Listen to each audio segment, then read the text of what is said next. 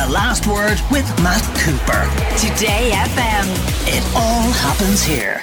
Today FM. It should really be a public holiday today, shouldn't it? Given that the state is 100 years old, you would think that we would be marking that with a public holiday and some sort of celebrations like in the way we did for the 1916 Rising back in 2016. But no, decision was taken not to do so. And maybe there are people who will say, well, there's not an awful lot to celebrate, and particularly the things we're going to be talking about later, such as the massive increase in rents, the difficulties that people are having living in the country.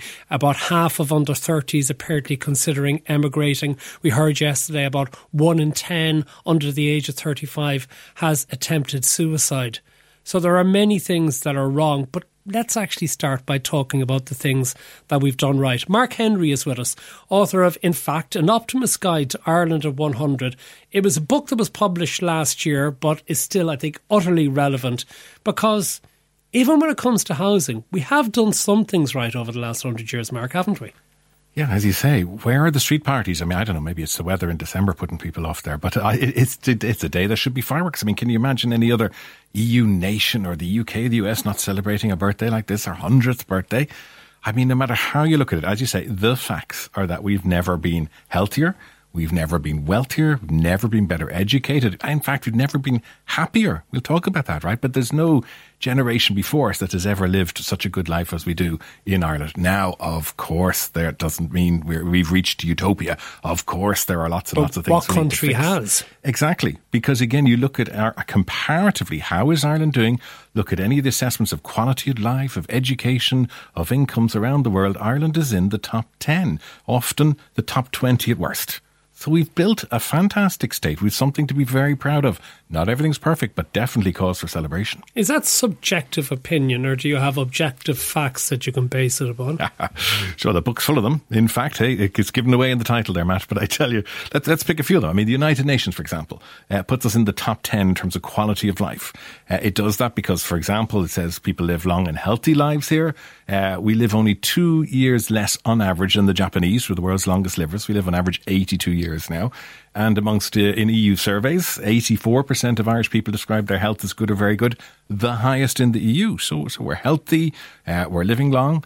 Education levels, again, the UN looks at those. We have 51% of working age adults with third level qualification. Same as Luxembourg, 2 of us ahead of everyone else in the EU. Only a handful of countries have a majority of the populations with third level education. I sorry, if you were to go back 100 years, I mean, how many went to secondary school, let alone third level education? Absolutely. We were late to the game, you have to say. In the 1960s, we introduced free second level education here. Britain had introduced it after the Second World War.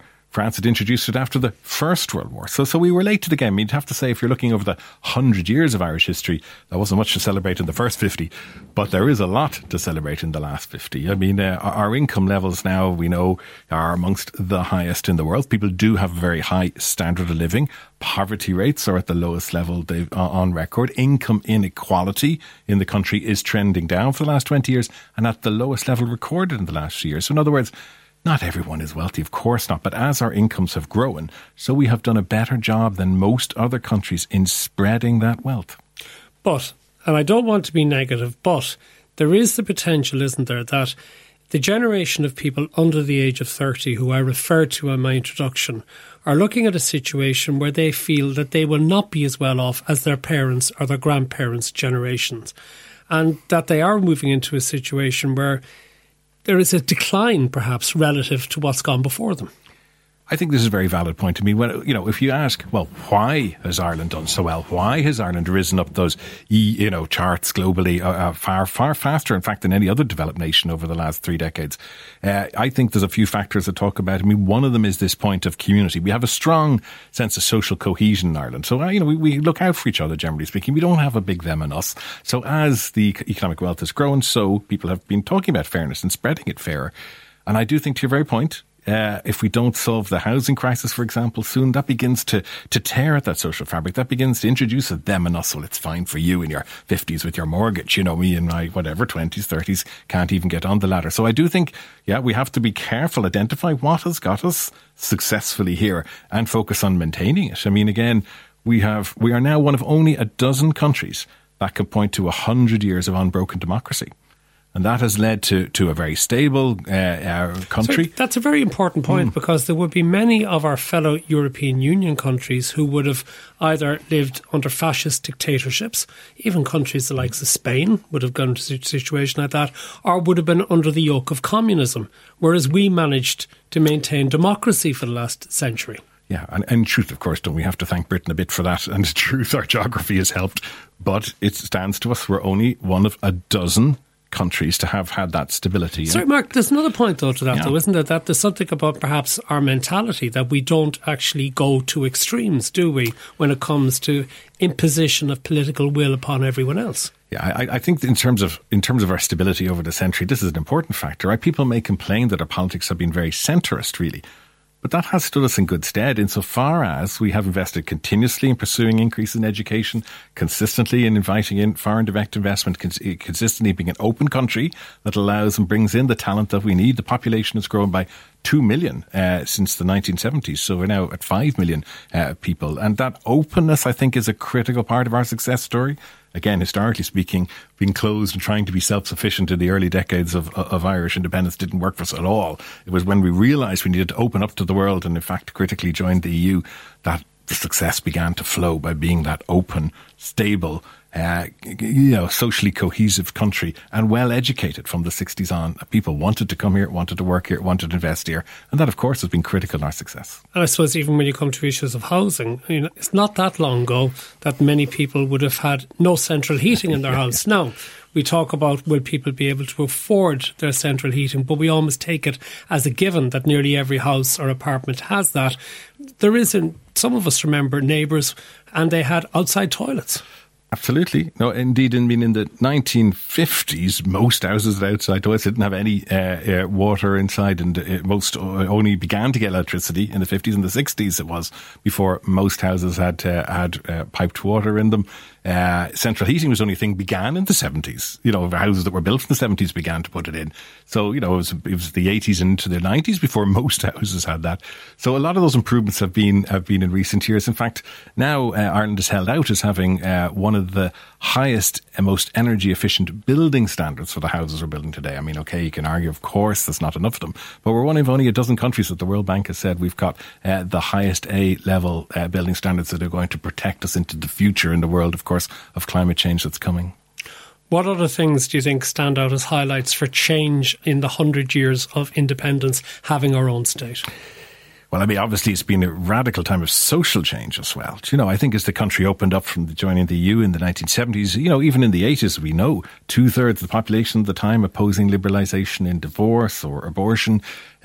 Even contraception was only for married people from the 1970s before it was opened up around the 1990s. Exactly. No, exactly. I mean, again, the polls in the 1980s, 2/3 of people were against decriminalising homosexuality, never mind introducing, and legalising same-sex marriage. So, that huge transformation happened from really, I suppose, the 90s into the noughties, and that obviously has been transformative. I mean, now there's a thing called the Human Freedom Index, and rates us 5th in the world in terms of the social freedoms, the political freedoms, the personal freedoms that we enjoy here. And, we should be proud about that. We should celebrate that fact. And you mentioned happiness. How is happiness measured? Because, sometimes material wealth does not necessarily translate into happiness. No, it's good. There are lots of ways of measuring it, and on all of them, Ireland does really, really well. We tend to underestimate how happy other people are because we do look at the news, and of course, not everyone has good experiences. But when you ask people about how satisfied they are with their lives, 95% of Irish people say they are fairly or very satisfied with their life. When you ask about happiness, the most recent EU survey, for example, this year, 97% of Irish people said they were happy living in this country. Only the Danes and the Swedes got above 97%. 97%. So we recognise, of course, we'd all like to retire early and, have loads of, a lot more income and a bigger house. Of course we would. But in the scheme of things, Irish people actually recognise that we have a good place, a good quality, a healthy place to live. We have a good quality of life, and you look to other countries surrounding us and actually, objectively, we're doing better. And in the main, we do recognise that. And that's why I wanted to start on this positive note on today, the 100th birthday of the creation of the state, something that we should be proud of, that we should celebrate. And going back to the point we said earlier, it really is a shame that we haven't turned this into a public holiday or celebration. Do you have a theory as do you think why that didn't happen? Well, I think, sometimes we are too modest for our own good, actually, I think, Matt. Our politicians should be proud of that fact. They should be prepared to stand up there and say, but could it be something done. to do with the circumstances, the fact that the declaration or the establishment of the state came at a time of civil war? But surely we should be celebrating that those divisions were ended. I think historians would point back to the circumstances of the state coming into creation. There wasn't a big hurrah about it 100 years ago either, because, as you say, civil war was in full flow. There was division over the treaty. It kind of slipped into existence 1 year after the Anglo-Irish Treaty had been signed on the 6th of December 1921. But as you say, that's the hand that history dealt us. But haven't we done very well with it since? Mark Henry, author of In Fact, An Optimist Guide to Ireland at 100. Thank you for joining us. The Last Word with Matt Cooper. Weekdays from 4:30. Today FM.